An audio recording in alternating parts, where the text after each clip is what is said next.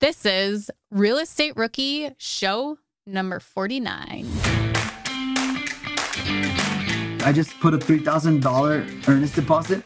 This is the craziest thing ever. So the home, I got it for $326, and now I legit checked this yesterday. The same home is selling for $398,000.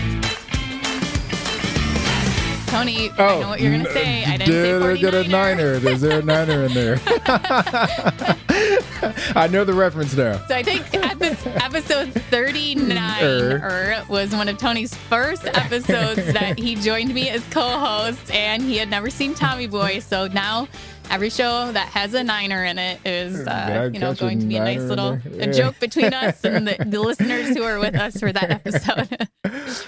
Tony has since watched Tommy Boy, and now will become a household Absolutely. classic. It's mandatory watching in my house. All of my future children when I have to watch Tommy Boy. Yeah. My wife, I told her she's got 30 days or else I'm getting a divorce. So that's how serious we're taking it at our house right now. So besides Tommy Boy, our favorite show, we have Andres on today, who awesome content about new builds. I had looked over the show notes and I saw house hacking, a bunch of other stuff, but the way he goes in depth about actually using new builds and the strategy for that is really exciting and makes me want to go after that new shiny gold object. I think it just shows that there's so many different ways to get started. No one's really connected the dots, at least that I've met, about consistently using new builds as a way to build your real estate portfolio and all the benefits that come along with that. So you guys definitely have to listen and pay close attention. He talks about tenant screening. He talks about how to effectively house hack and make sure you're not bringing the wrong folks into your homes. He talks a lot about mindset too, which I think is going to be hugely helpful for the listeners also. Yeah, we could have done a whole nother episode just on mindset with him. And that's a new segment we have, doing the mindset stuff. And we do a nice little funeral for a segment that will be leading us. So make sure to listen to that and to why. And then we have a very special surprise for you guys coming up in the next couple of days. So make sure you listen to the very end and we will tell you when that will be announced. Are current interest rates making you depressed about cash flow? What if it didn't have to be that way? Rent to Retirement has 2.99% seller financing available on turnkey properties. You heard that right. That's a seller financed 2.99% interest rate where the average cash flow is over $900 per month. They also have options where you can put as low as 5% down on multiple investment properties with no PMI. Rent to Retirement is the nation's leading turnkey investment company that understands what it takes to be successful in today's dynamic real estate market. Their reputation speaks for itself with more 5-star reviews than any other company on the BiggerPockets website. Rent to Retirement offers fully turnkey properties that are newly built or renovated, leased and managed, allowing you to invest with confidence in the markets that offer the best returns. To learn more, visit renttoretirement.com. That's renttoretirement.com. Or text REI to 33777. Again, text REI to 33777. Remember when you had to pay to get a lead's phone number? It was like the dark ages, until Deal Machine made skip tracing a thing of the past. Now, with your Deal Machine plan, you'll get unlimited access to phone numbers and contact information for no extra cost. That's right, get high-quality, reliable information trusted by leading financial institutions, all fully compliant with the federal Do Not Call list. Explore over 150 data points, including age, gender, marital status, occupation, and a ton more. Trust me, this is the data you need for off-market deals. With new filters, people flags, and color-coded phone numbers, lead management just got a ton easier. Ready to step up your investing game? Sign up for a Deal Machine plan today and gain immediate access to this unlimited treasure trove of contact information and phone numbers. Just head to DealMachine.com/BP. Transform your lead generation and deal-making strategies with Deal Machine. Sign up today and start exploring the unlimited possibilities at DealMachine.com/BP.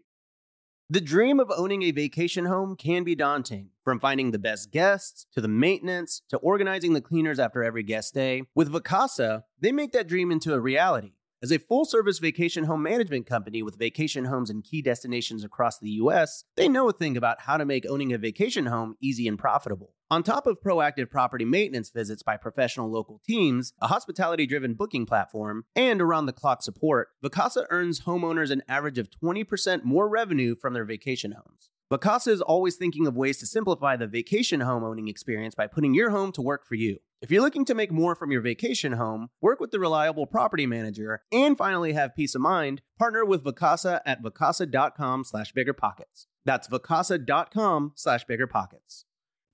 Andres, what's up, brother? Welcome to the Real Estate Rookie Show, man. Excited to have you on. Thank you so much for giving me this opportunity. I appreciate it. Yeah, man. I'm going to dive into your story in a bit here, but before we do, share with us a little bit about you, man. What got you into real estate and what brought you here today to chat with us? Of course. So right now I'm 24 years old. I'm from El Paso, Texas, and I started in Austin when I was 19. I got into the University of Texas at Austin, and tell you the truth, I was an undeclared business major, but I thought I wanted to do supply chain. I had heard one of my friends talking about supply chain, and I was like, dude, this sounds cool, so I'll just apply for that. Got into supply chain, wasn't really what I wanted to do.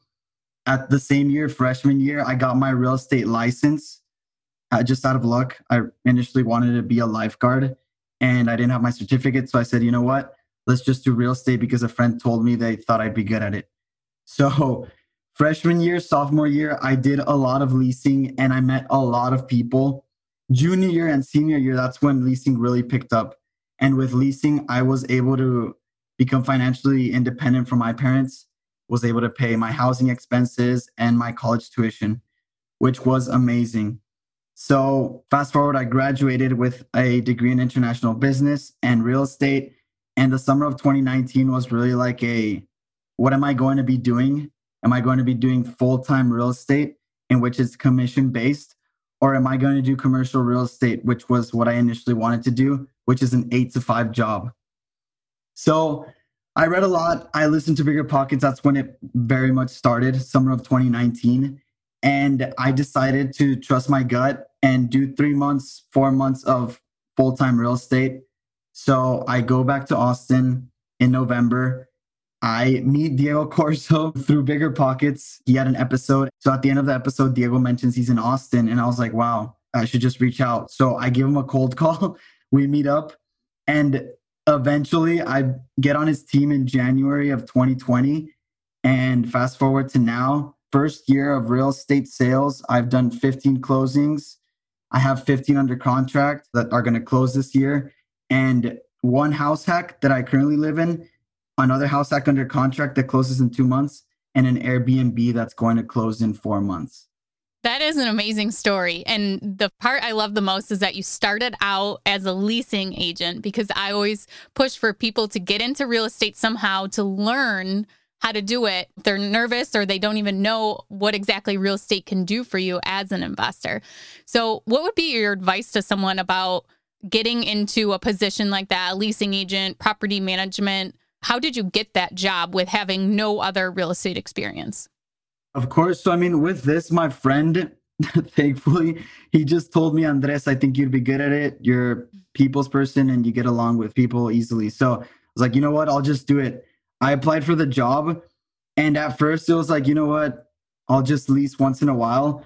But when I started doing it a lot, junior year, is when I noticed that real estate really gave me the time to do real estate whenever I wanted. So if I had finals, it's like, you know what?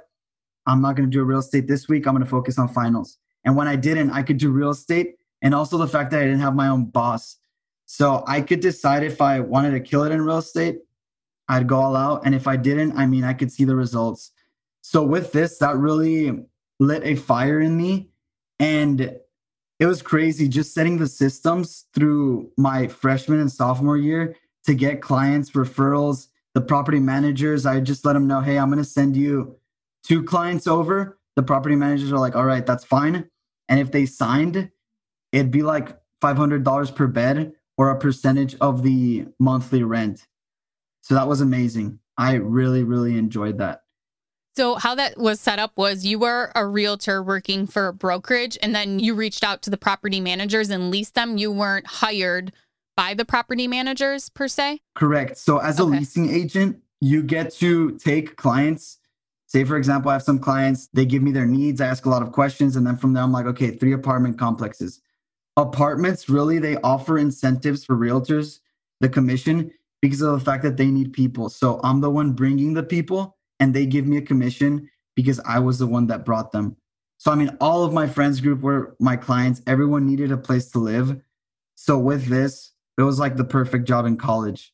Had my own time and I didn't have a boss. And I mean, junior and senior year, through the money I made, I was able to pay for college and housing. And then through a referral that I got through leasing, I got to do a $1.1 million sale. That was my first ever sale. And I swear I did not know anything about sales, but I just dove into it. I dove into it with a partner because when I got that sales referral, my friend was like, yeah, he wants to lease. So I got on the phone with him. It's like, what's up, dude? What's your criteria? And he's like, yeah, my budget's $1 million to $3 million. So I was like, I had no idea what to do. So I was like, okay, I'll get back to you. I partnered up with one of my friends. And long story short, I learned what an HOA was, which I didn't know what it was before. I learned a lot of other things through that experience. And yeah, he closed on a $1.1 million condo. So I want to go back to what you said because there's a lot of nuggets there, but just really quickly, give us an overview of where your portfolio is today. I think you briefly mentioned it. I just want to lay that foundation quickly. Yeah, for sure. So right now I'm living in a house hack, getting around 250 in cash flow, 4 bedrooms by 3.5 bathrooms. I have another house hack under contract, which I know we're going to touch on the new builds, which is what I focused on a lot. And I have actually an Airbnb that's going to close in around June of 2021. And I wanted to bring that up because I know you're house hacking, and I would assume that some of the lessons you learned as a leasing agent have benefited you as someone who's doing a house hack. So can you talk through what some of those were? Oh, 100%. It's been huge. And I know Ashley also started her route through getting into property management and whatnot. And I feel like it's definitely the best route because with this, I really knew how to talk to property managers. I knew how to price rents for any area in Austin. I also really knew kind of the due diligence and the security deposit, the app fee, what those go into, the admin fees. And I learned so much through my leasing experience that it could also go into the not only the real estate investor when I'm house hacking, but also real estate sales. Because now I knew how to negotiate way better. I really knew how to get into the needs as opposed to a want. Because sometimes you tell yourself, okay, this is what I want, but what do you really need? Maybe you need to live in this area because a family member lives there, as opposed to, oh, I want to live here because I like this area. Those are 2 completely different things. And that's the benefit, right? Like Ashley said, like we've said so many times before, of doing something real estate related before you become an investor, because like you said, a lot of what you learned as that leasing agent has now positively benefited you as an owner. So yeah, let's get into the portfolio a little bit, right? So you said you've got one house hack that you're currently living in, you've got another that's under contract, and then you've got an Airbnb that's about to close. That's a lot of activity for a rookie. So I just kind of walk you through your journey so far as an investor. Like, how'd you get to the house hacks and this growing portfolio that you've got? Yeah, so I mean, I feel like it really started when I started joining masterminds with Felipe and Diego. And when I joined Diego's team, this was January of 2020. And Diego's like the house hacking king. He does a lot of house hacks and talks a lot about that. So, I mean, being with an individual like Diego, Felipe, and other people in the masterminds, it just pushed myself subconsciously to, I need to get a house hack. The problems were that I had a 1099 job as a full-time since January. And also the fact that I was renting an apartment. So I was renting an apartment, and this apartment, the lease didn't end until September of 2020. So that's 8 months out from January of 2020. So I really thought, it's like, are these going to be barriers of entry? But I was like, you know what? Let's just jump in. And I remember perfectly Super Bowl, I think Chiefs against the 49ers. Diego came over to my place and we were going to watch the game. But it was like, Diego, this is the first home that I have under contract in my sales. And I need to help my client. I need to do the contract and send it over tonight. So we didn't get to watch the Super Bowl game. We went to the conference room and we went over the contract. He taught me everything. I sent that to the listing agent. Long story short, we got that under contract.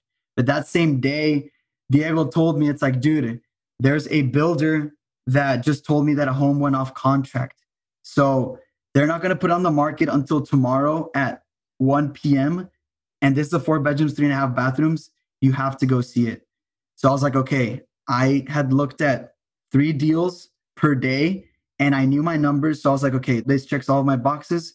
And I went the next day because it was like 10 p.m. when they all told me. I went the next day, 11 a.m. I saw the floor plan. It hadn't been built yet, but I saw the floor plan and I saw a similar house. I put the home under contract with a deposit of $1,000. And I was like, you know what? I'll figure my apartment situation out. And I'll also figure out the fact that I couldn't be a primary resident because of my 1099. I didn't qualify. I mean, that's how it started. And with that, long story short, the 1099, I was able to do a non-occupant co-borrower loan with my mother. I put the money in and I qualified as a primary residence through that. Because to take this back a little, as a 1099, you need 2 years of experience. The loan officers need to see that you have that income.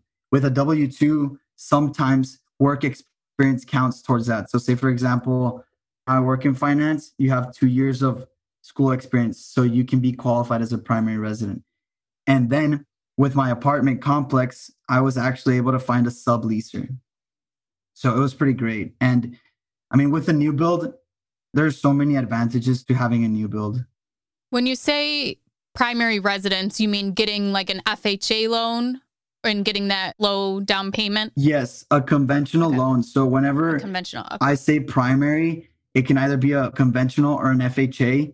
The huge benefits of a primary is that you get lower interest rates and you can get a lower down payment.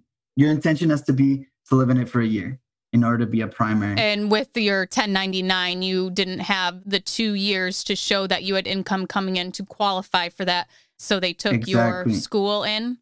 I had been part-time, and as a 1099, you need really like a 1.5 or 2 years of steady income. So with this, I needed a co-borrower, and my mother was a co-borrower. So, I mean, it was kind of thinking outside the box. And I mean, with a new build, I just put it under contract with an earnest deposit.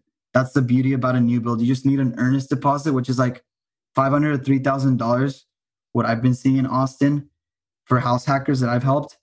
And then with that, there's benefits like you get it under contract, you lock the price. My home closed in April, so I had instant equity of like $5,000 to $6,000 without doing anything because I locked the price. And then there's also lender incentives. So if you go with a builder's preferred lender, I got 2% of the purchase price towards closing costs. That was huge. And then there's also something known as a 1-2-10 warranty, in which you get 1 year craftsmanship warranty, 2 years of electric, HVAC, and plumbing, and 10 years of structural and foundation, roof, and stuff. So, I mean, with the market as competitive as it was in Austin, just putting an earnest deposit was ideal. And I love that. That's really interesting to hear how buying a new build can differ. I mean, I am buying houses that are 100 years old most of the time. So I love all of this, and definitely to ask if they have a preferred lender that you can use and get discounts like that. Oh, yeah. One thing I wanted to touch on is what happened with your apartment? How did you overcome that obstacle? If some of our listeners are in the same boat, what did you do to overcome that? Sorry, Ashley, really quick before you answer that question, because I just want to add one point.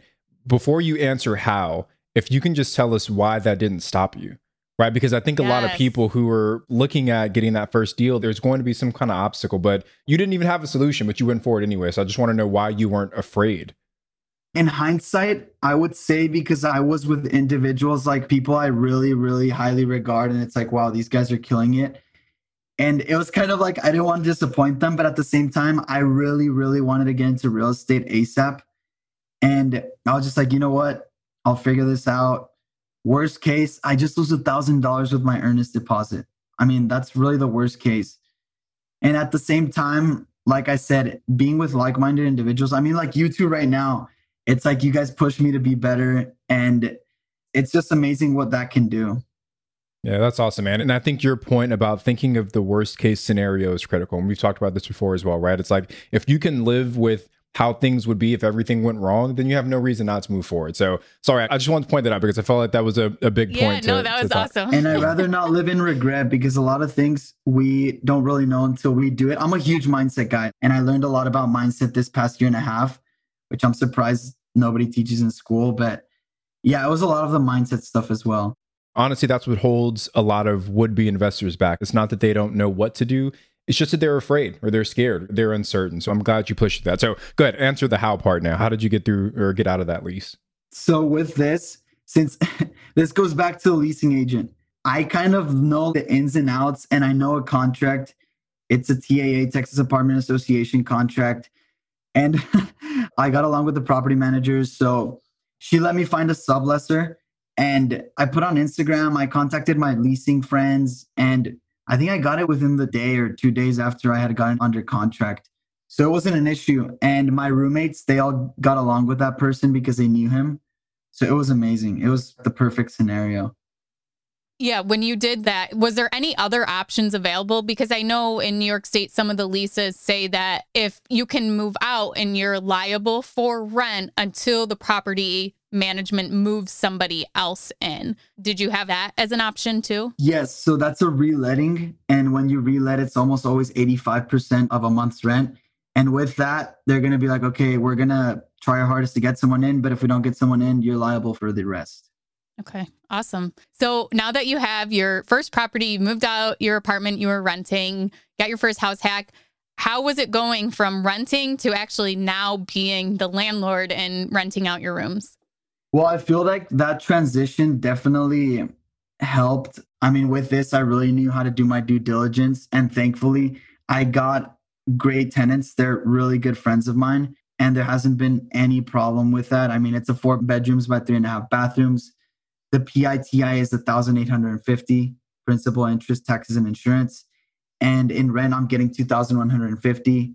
So taking vacancy into account and whatnot, that's around $250.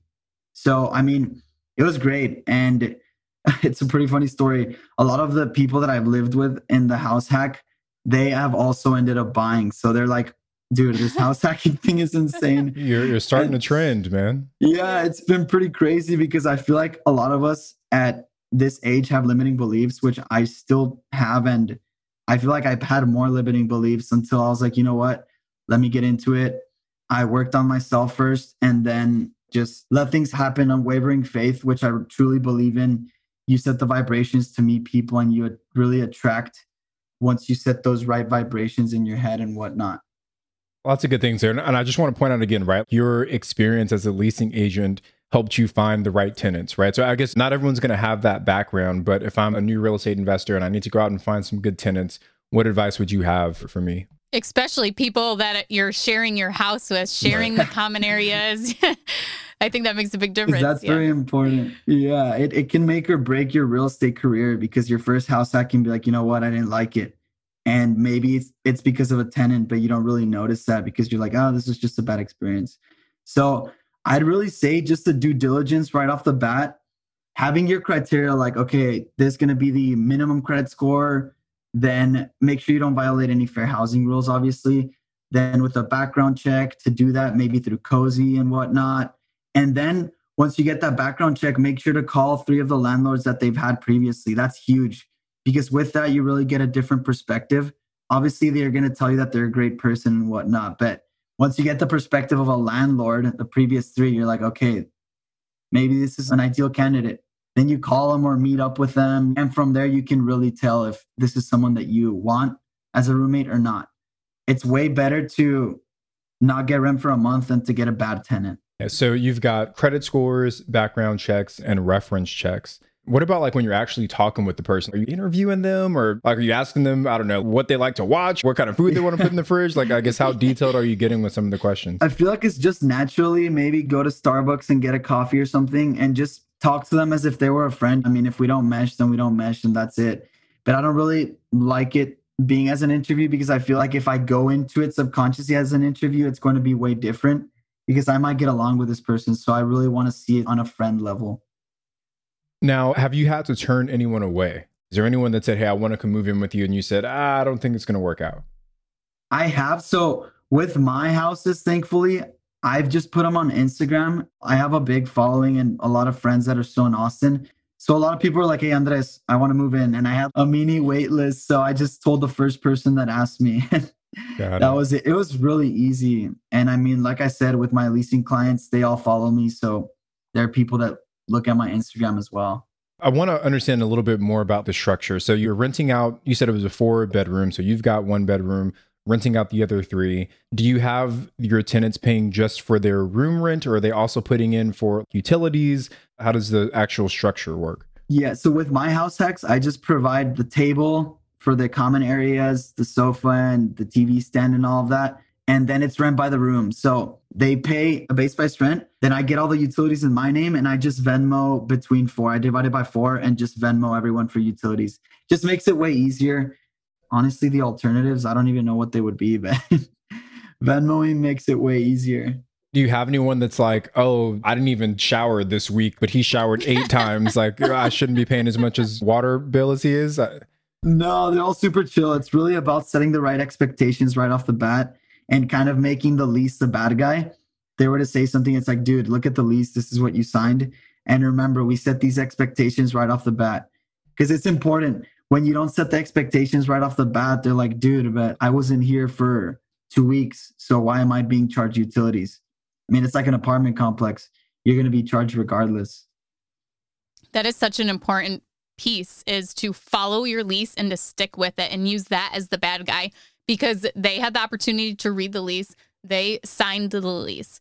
And going forward, if you were to say, oh, well, okay, I know the lease says that, but fine, you can go ahead and get a dog or whatever. That leaves the lease open to a lot of problems because they can come in and try to change something else in the lease and say, well, you allowed me to do this. You didn't stick with the contract. I'm not going to stick with the contract. So follow your lease to a T, and you can make it as long as you want, putting in as many specific things in there. Like my property managers, I mean, it's like 60 pages that they use. And I mean, it tells you exactly what's going to happen. Someone plugs the toilet in there, what to do, and the whole process and who's responsible for it.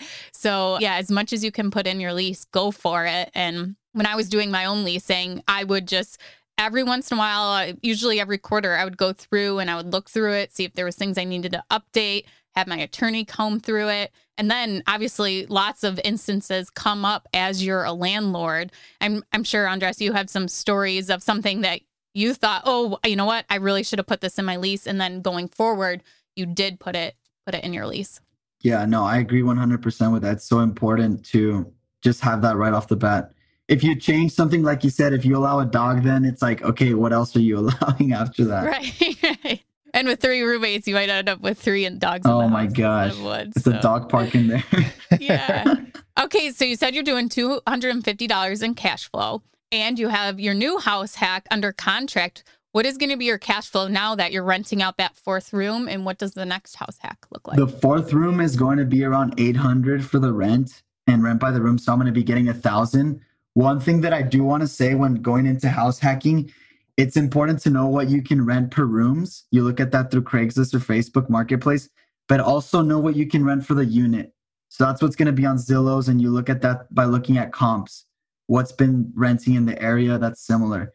So getting into house hacking, you can minimize that risk and just that inherent kind of like, oh, I don't want to have to rent by the room, because you already know what the unit's renting for. So that's one tip that has been huge with a lot of people that I've helped and just in general with myself. Then going into this next house hack, I love this story. So with this one, I really wanted to get another house hack right after I got my first house hack. And obviously I was like, okay, I can't be a primary resident until the end of the year to take advantage of a lower down payment and lower interest rates. Because if I would have bought a home at that time without doing the full year, it's considered an investment property. So that's 20% down. And I was like, nope, I'm not going to do that. So with this, knowing the new build strategy, I was like, why don't I just contact the builders? Because I have a lot of builder relationships. And it's like, why don't I contact the builders? This is June of 2020 and see what's available for April of 2021 so that I can lock that price in and take advantage of all that equity and all the new builds have to offer. No competition, just an earnest deposit. So I spoke with the builder. I spoke with the lender because I get along with her.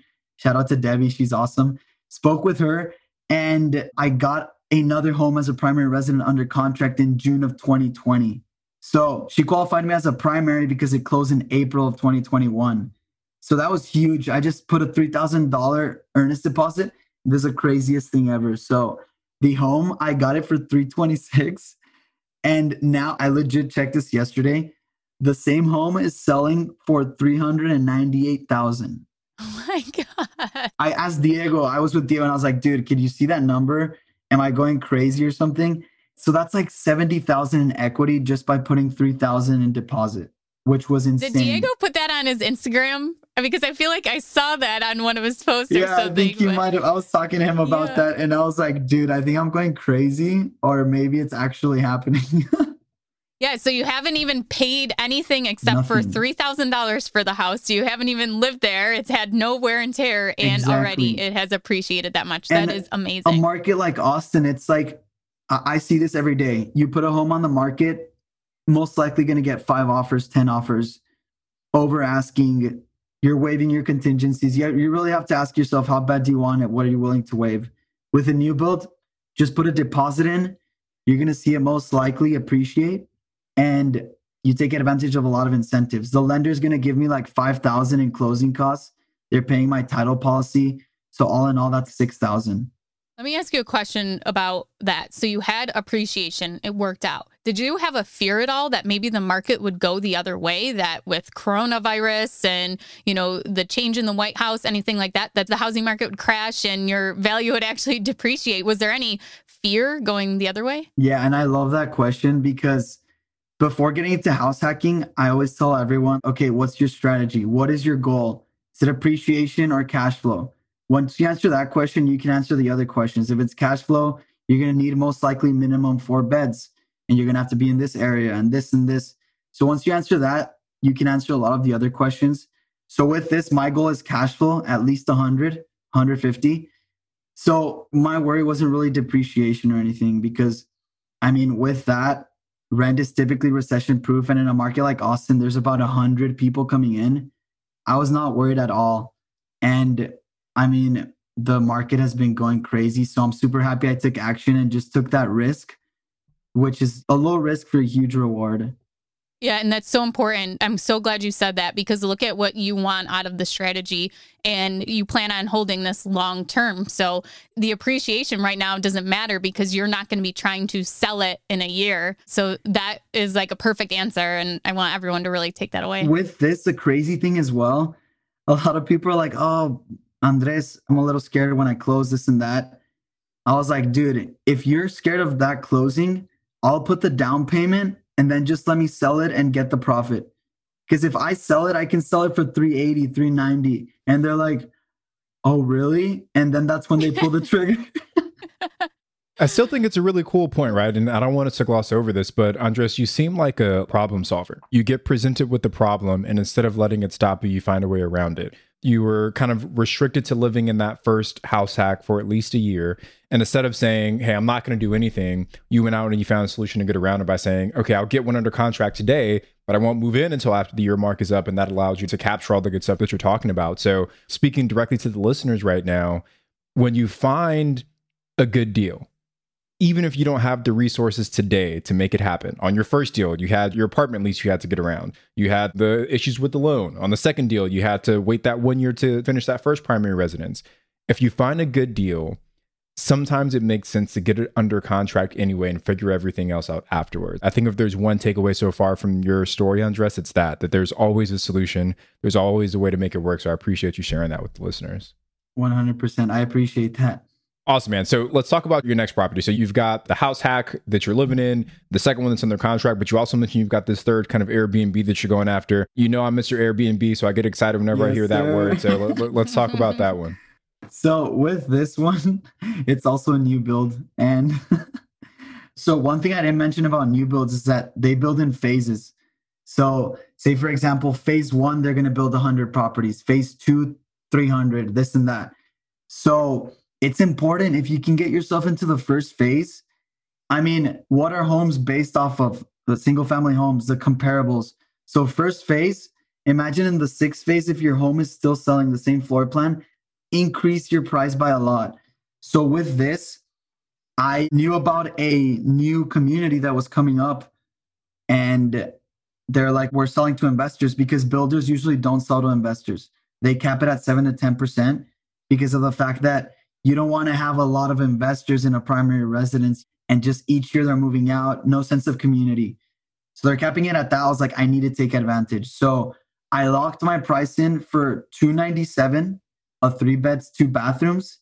And I didn't really know what I was going to do with it until I got it under contract. So it was like Airbnb. So got it under contract. I went to a design center, this and that. The home ended up being $320.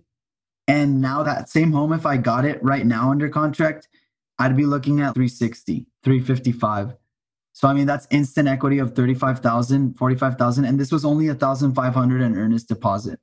So going back to worst case, I just lose that, you know?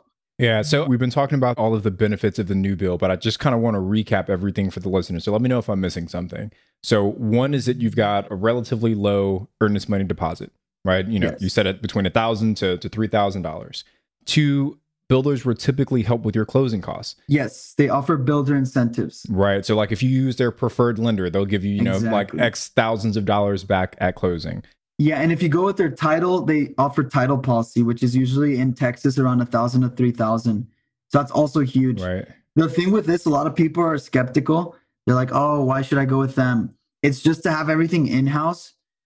The loan It is makes probably it going to be easier for sold them. on the secondary market. Exactly. Yeah. Right. It makes it easier for them, right? So you get that. You get incentives towards your closing. You get warranties, right? I think you mentioned a 10-year. 1 to 10 warranty. Right. So you get additional warranties.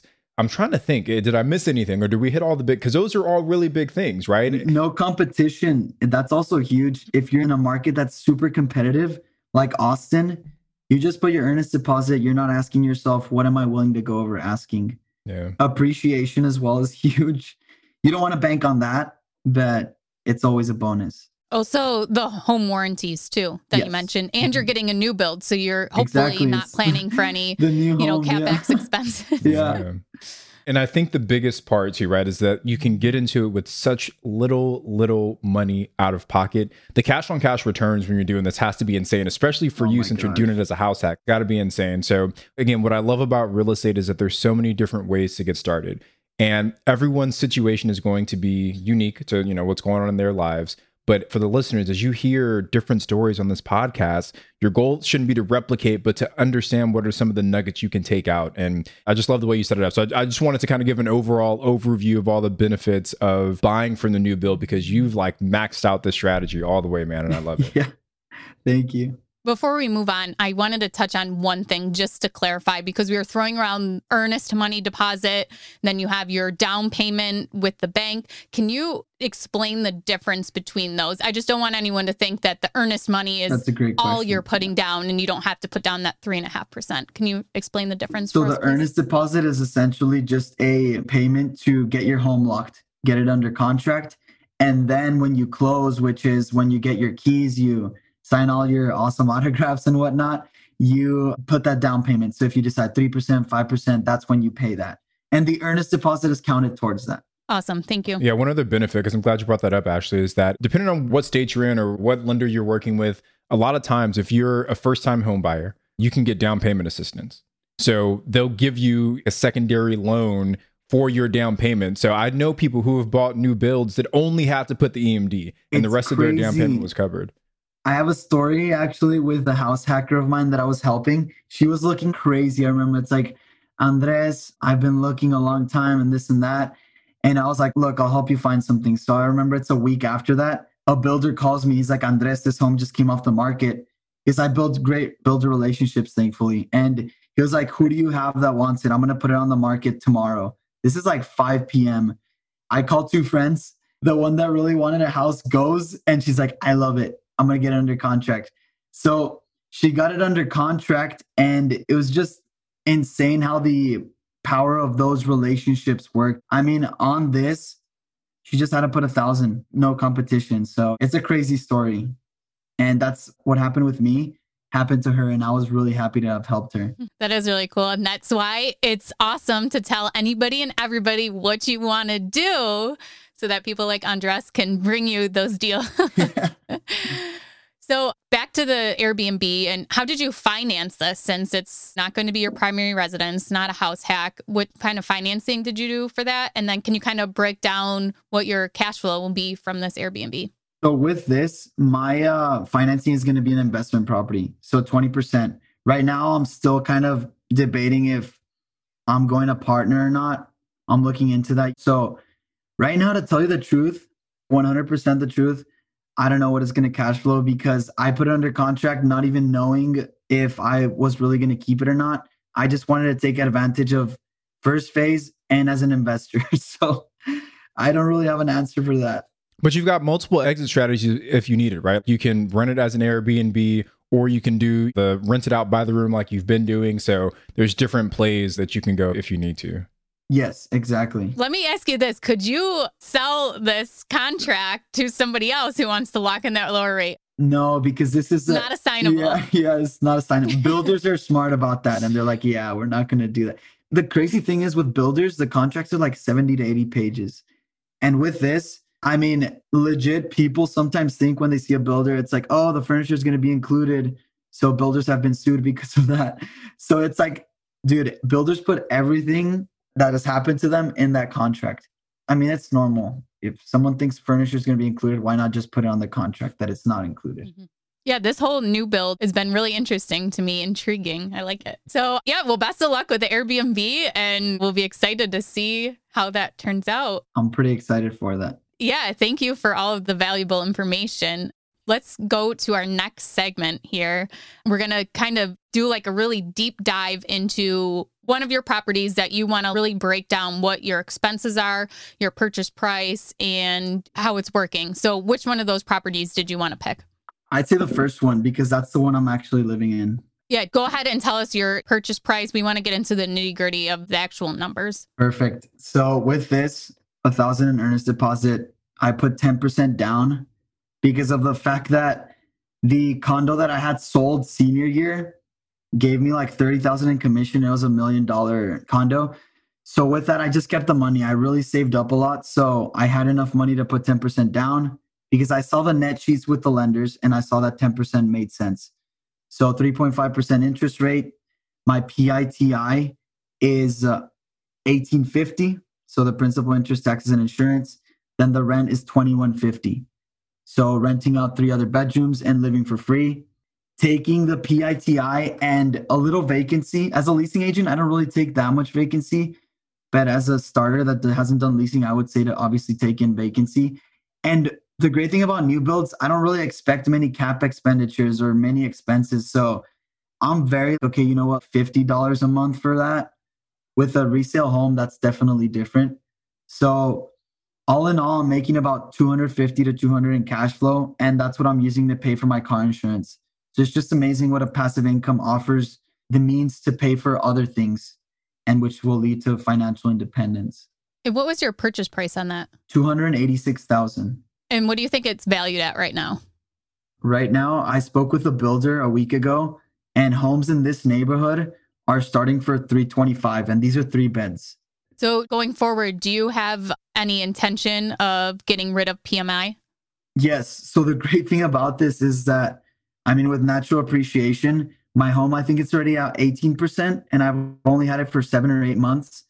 So once I reach 20% with a conventional loan, I can get rid of the PMI. So yeah, no, I'm super excited for that. And I haven't really even had to pay off my principal ahead of time or any of that sort. That's awesome. Yeah. And I love that because starting out, I mean, it really stinks to have to pay that insurance for putting only 5-10% down. But especially in this market, there's so much opportunity to get that appreciation. Even if your goal is cash flow and it's not appreciation, getting rid of that PMI will give you more cash flow once your property has appreciated over the 20%. Exactly. And I mean, sometimes people want to put 20% down, but what you really want to see is kind of like a breakdown of that. So you put 20% down, that difference between what you're putting 20% down, let's say it's a $10,000 difference to get rid of let's say $10 of PMI. I'm just giving an example. So you divide the 10,000 by, let's say the PMI is actually $100. That's broken down into 100 months. So in 100 months, you'd break even. So does it really make sense to be putting that 20% down? I really like doing that break even analysis to just get into perspective of, okay, maybe it makes sense putting 10% and just staying with that PMI. So I just want to recap the numbers really quickly. So you said the purchase price was $286, $285? Yes, $286. You put 10% down. Your PITI is $1,850. You've got gross rents of $2,150, about $50 per month in repairs and maintenance. So you're cash flowing about $250 a month. That's a 10% cash on cash return, which is really, really good, right? And you're living rent free, right? I just wanted to add that in there, right? Because not only are you getting a 10% cash on cash return on your investment, but when you factor in the rent that you're not paying, right? Or the mortgage that you're not paying, that cash on cash return goes from 10% to like 30%, right? Yeah, that's what I want to say, because a lot of people think it's like, I have to be cash flowing, but you really want to see a return on investment from the perspective of equity pay down and also the cash you're saving up from rentals.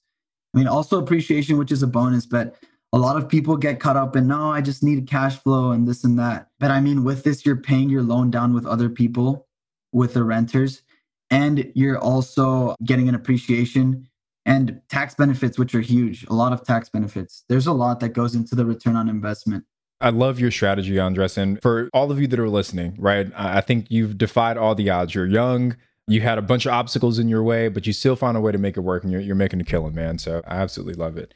Cool. So we're going to move on to our next segment here. And this is kind of a somber moment for Ashley and I, because we're going to do this for the last time, but we're going to move into the MVP segment. And this will be the last MVP that we do. And the reason why we're sunsetting it, and Ashley, feel free to chime in as well, but we feel that a lot of the MVPs have been similar. And I think people kind of know what to expect from this segment.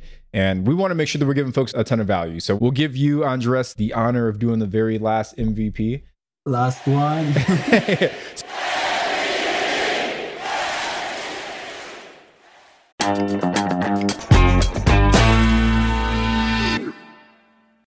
This show is sponsored by Airbnb. Did you know that a long time ago, before I ever started my real estate business, I turned one of my first primary residences into an Airbnb? And that's the extra income that I needed from Airbnb that gave me the confidence to go out and work for myself and eventually quit my 9-to-5 job. And now I have dozens of Airbnbs all over the country. I've even partnered up with the old David Green on a recent property in Scottsdale to take our portfolio to the next level. And of course, we host it on Airbnb. But you don't need to be a full-time real estate investor to start on Airbnb. As a matter of fact, I was self-managing 10 properties while working my 9-to-5 job, so I know anybody can do it. Think about it this way. You're looking for extra income and going on a vacation. Wouldn't it be great to rent out your space and let your property pay for itself while you're gone? I did this one time. I pitched my wife and my roommate, because we were house hacking, on the idea of renting out our home, and it paid for all of our expenses on a trip to Mexico City. So go and give it a try. It might just change your life, just like it did mine. And I really do mean that. Your home might be worth more than you think. Find out how much at airbnb.com/host. Whether you need to buy or sell, or you're just obsessed with looking at homes for sale, Redfin's got you covered. Redfin updates their listings every 2 minutes to help you see new homes first. And they give you personalized recommendations based on the homes you like, so you can find the home that's just right for you, whether that's a cabin, a Craftsman, or a castle. With the top-rated Redfin app, you can favorite homes, share listings with others, and schedule tours, even the same day, with a local Redfin agent who can help guide you through the whole home buying process. And if you're looking to sell, Redfin agents have the experience to help get you the best price possible for your home. That's because they sell twice as many homes as other agents. With a listing fee as low as 1%, Redfin's fees are half of what others often charge, which means you'll have more money to put towards what matters most to you, like your next home. In fact, last year, Redfin saved home sellers $127 million. No matter where you are in your real estate journey, Redfin can help. Download the Redfin app to get started today. Rookies, 2024 is the year to start protecting your rental properties with an LLC. But you don't have to do all the paperwork and filing yourself. Corporate Direct is your professional and affordable option for getting your LLC done right. They handle the state filings, draft your operating agreement, and act as your registered agent. They'll even help you comply with the Corporate Transparency Act, a new federal disclosure law affecting every real estate investor. Corporate Direct is a family business founded by attorney, author, and Rich Dad advisor Garrett Sutton over 35 years ago. Now, his son Ted is a licensed attorney working with him. Together, they've helped thousands of real estate investors form and maintain their LLCs and protect their assets. If you're trying to build a real estate portfolio, do not skip the LLC. Head over to corporatedirect.com/biggerpockets to schedule a free 15-minute consultation with an incorporating specialist. Mention Real Estate Rookie and get a $100 discount on your formation. That's corporatedirect.com/biggerpockets. So you got to give us something good, man. It's got to be mind-blowingly. Oh my God, I feel the pressure now. So who's your MVP, man? Like if you look at your portfolio where it is today, who's been that really key critical person for you? I mean, I think you guys know who it's going to be. It's been, I feel, Diego and Felipe. Diego, I mean, I called him, and I ended up being on his team 3 months later, and he's really changed my mindset on a lot of things. I'm a huge mindset guy because of him, and I'm just eternally grateful. Also, Victor Nino, shout out. And yeah, I mean, Diego's been huge. I'm so grateful to have him on my team as a mentor and as a great friend as well. Yeah, and just to give both of them a little bit of a plug, they were both on the Bigger Pockets original OG real estate show. Diego was episode 352 and Felipe was episode 329. So, I mean, they've been on millions of podcasts. Obviously, we had Felipe on here for every episode. And those two episodes right there to actually listen on the Bigger Pockets real estate podcast, really, you get their whole story and just a breakdown of what they have accomplished and where they're going. I highly recommend listen to episode 352 and 329. So next question is, how does somebody find a mentor like that? Finding a mentor like that, I feel it really goes into narrowing down what you want to do. And then from there, you see what people are killing it in that industry. And don't be afraid to send messages to people. When I was getting into real estate, I would listen to podcasts every day and send a message to that person if I really like the podcast and be like, dude, your story is awesome. I love this and this. And I just really like to talk. If they're in Austin, I'd offer value first and then be like, can we talk? But with this, I've met so much people on different podcasts just through reaching out. And surprisingly, they all answer, most of them, which is amazing.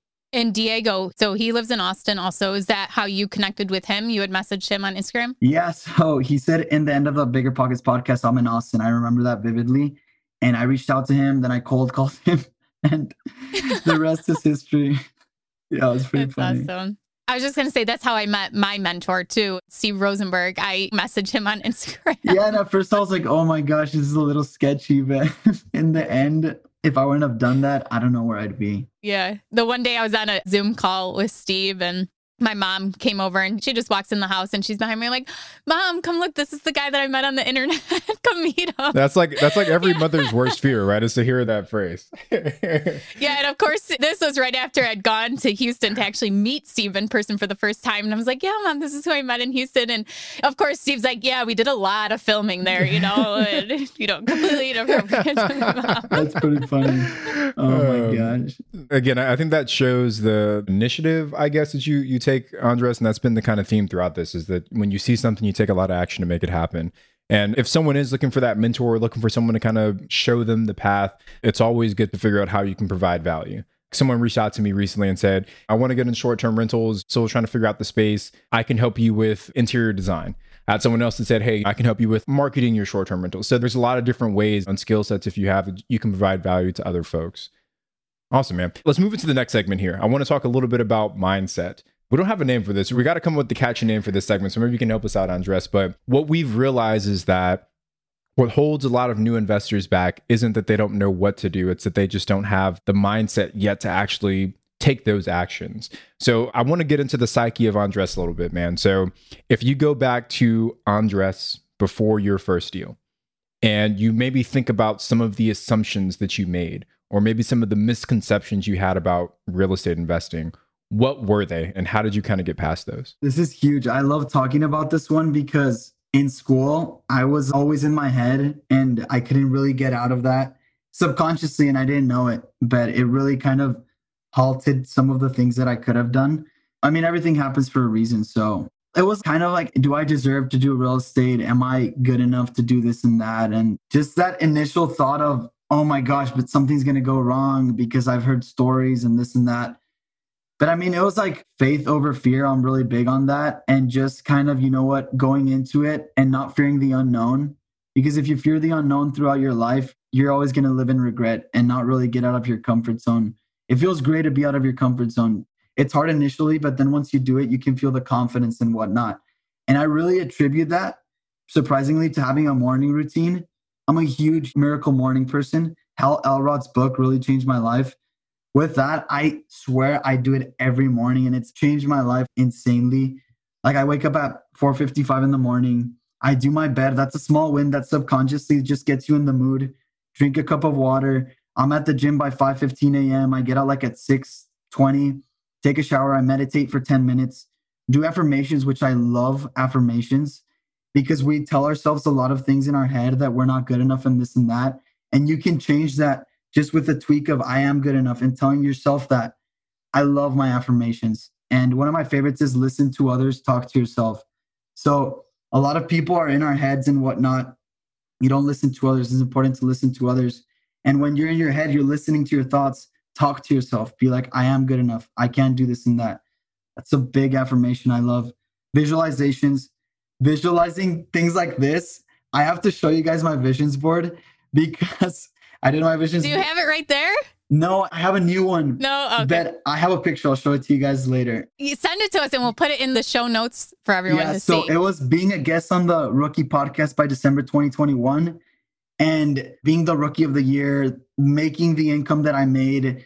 And I've made all of that. And I'm super grateful just to everyone that's helped me. Visualizations is huge. And then this one, I'm pretty surprised I like it. It's journaling. So I have my notebook and this is my notebook that I always use. And today I was like, what am I grateful for? And it says, you killed it on the Bigger Pockets show. You did a great job. Just seeing myself here and the 3 things I'm grateful for. I write that down every time when I scribe, and then just what I'm thinking in my head to get it out of my head. And then I read for 30 to 45 minutes. So by that time, it's like 7:30. And it's crazy how a tweak like that just changed my life. It's crazy.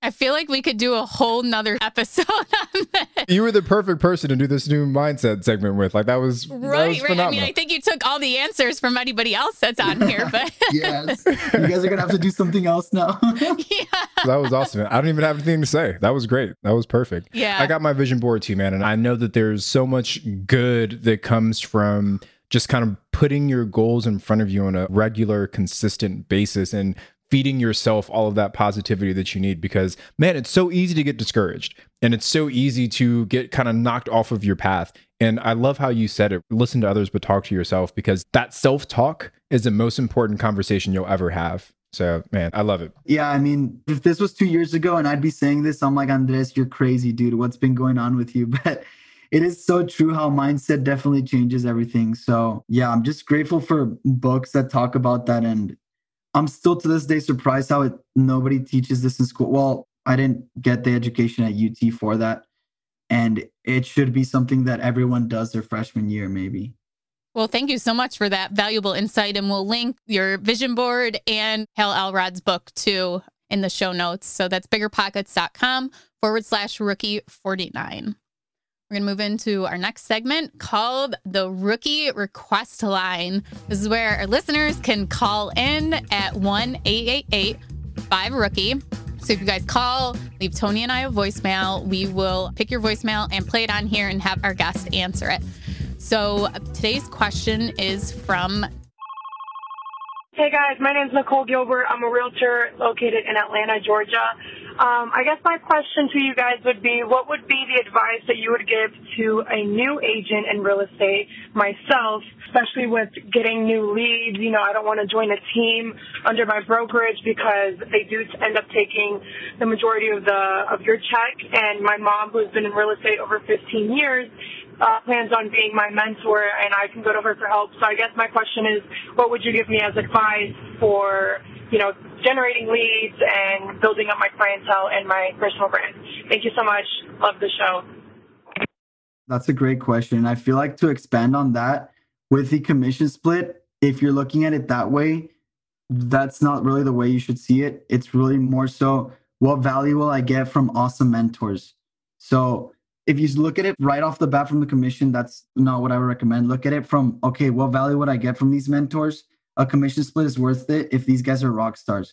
But like you said, your mom is a realtor, so maybe stick with her. What I'd say for leads generation, really narrow down your niche to the point where you have your avatar in mind, and anything you do, you tailor it towards that avatar. So say, for example, with me, I was doing cold calls.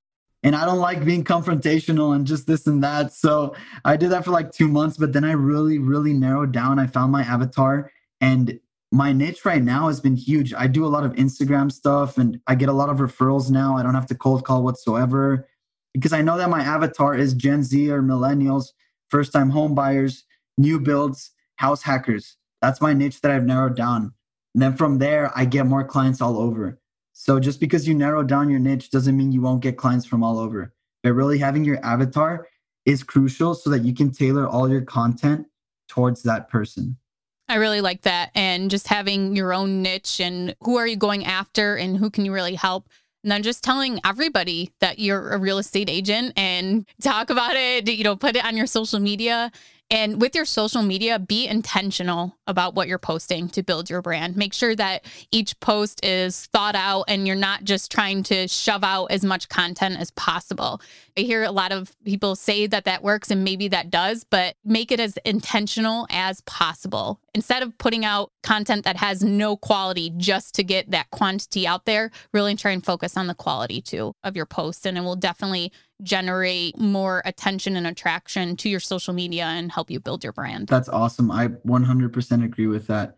And with that as well, just have your goals. What are your goals? Because if you can vividly see yourself doing that and you have like a milestone, you'll do way better as opposed to just going all over the place. I love you talk about goals because that kind of takes me to the next segment here, but we want to go to our random questions. And my random question for you, Andres, is, I guess, what are your long-term goals for real estate, right? You kind of killed it with the house hack. Do you plan to continue to house hack, or are we going to try some different strategies? What's on the future roadmap for you? My plan is definitely getting into syndications. I joined a mastermind for syndications, so I want to get a 10 to 50 apartment complex. And that's definitely the plan, to make $7,000 in passive income so that I can be financially free. It was by 27, but I want to set loftier goals that scare me. So it's by 25.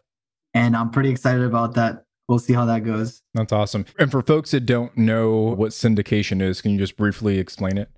Yeah. So a syndication essentially is when, say, for example, I'm a general partner and I get other people's money, limited partners, to invest in an apartment, with a plan being that this apartment needs renovations. I'm going to up the rents, give limited partners their share of any of the cash flow and whatnot. And then once I up those rents and renovate everything, I sell it in 5 or 7 years, give the investors their money back, and then get part of that money as well. Apartment syndication is a little bit more of an advanced strategy. You don't typically see real estate rookies going down that path, but you do see a lot of folks kind of graduate from knocking out single family homes or duplexes and triplexes to then eventually going on to do syndication. Man, for me, I love the idea of syndication as well. And I really hope one day to figure out how to combine short-term rental investing with syndications, because I haven't seen anyone do that yet. But I'll have to connect you with one of my friends. He has an Airbnb and he's doing a syndication. I'll have to connect you guys. Yeah, because it's a really cool strategy. So we got to find a way to blend those two. So I appreciate it. All right, Ash, what do you got? What's yours? Well, my question is about your college degree. So it's international business and real estate, correct? Yes. Okay. Do you think those helped you in your real estate journey at all, having those degrees? Or do you wish you wouldn't have gone to college at all? Or do you wish you would have gotten a degree in something else? Yeah, that's awesome. With international business, I got it because I went to France when I was 16, a Rotary Youth Exchange. They sponsored me to go a full year to France. And I think that's what really started my journey towards real estate. In hindsight, kind of the law of attraction. I lived in France for a full year. I did not know French whatsoever. So Google Translate was my best friend. And I lived with the host family, went to a school in French. I was like, what's going on? But with this, I became way more independent. Didn't really have to depend on my parents in El Paso. And also just loved traveling and whatnot. So in hindsight, I'm like, okay, wow, because I got my degree in international business and because I went to France, I learned about financial independence and wanting to be able to travel whenever I wanted, and also being my own boss. So I feel like that kind of turned the switch when I was 16 that I didn't know until I was 20, 21 or 22, that it's like, wow, that actually did help me.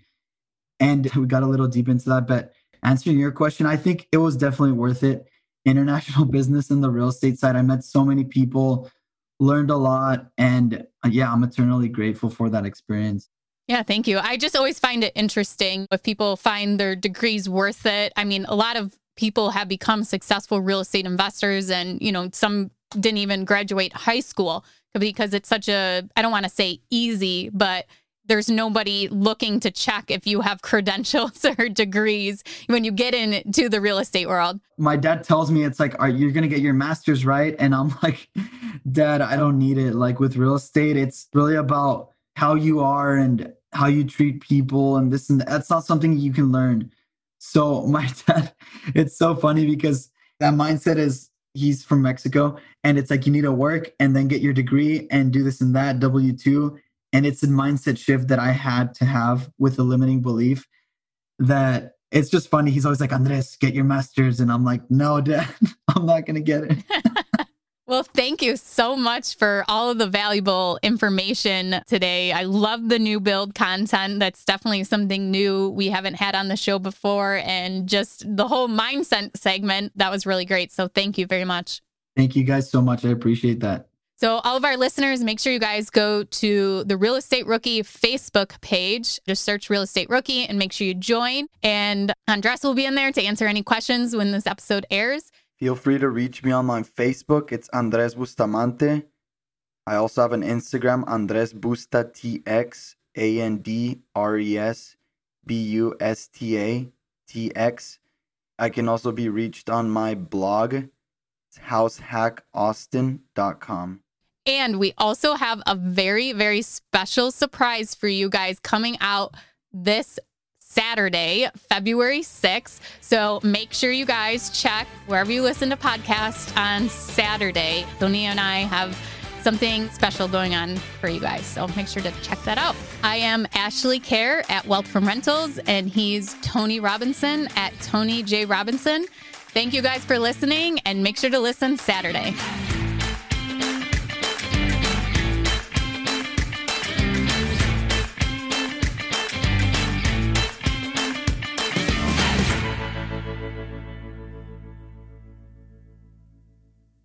The market is changing and finding your way can be tricky. Rates shift, headlines whirl, but your goal hasn't changed. You want financial freedom. And the best investors know it's not about timing the market, it's about time in the market. If you're ready to get into the real estate investing game or take your game to the next level, finding an investor-friendly agent is your next step. With BiggerPockets Agent Finder, you can find the right agent in minutes. Just head to biggerpockets.com/deals, enter a few details about what and where you want to buy, and boom, instantly match with an investor-friendly agent who fits the bill. These local market experts can help you navigate the neighborhoods, analyze the numbers, and take action with confidence once and for all. There's free resources only available at biggerpockets.com/deals. Get an agent, get the deal, and get closer to financial freedom at biggerpockets.com/deals. That's biggerpockets.com/deals to find your investor-friendly agent today.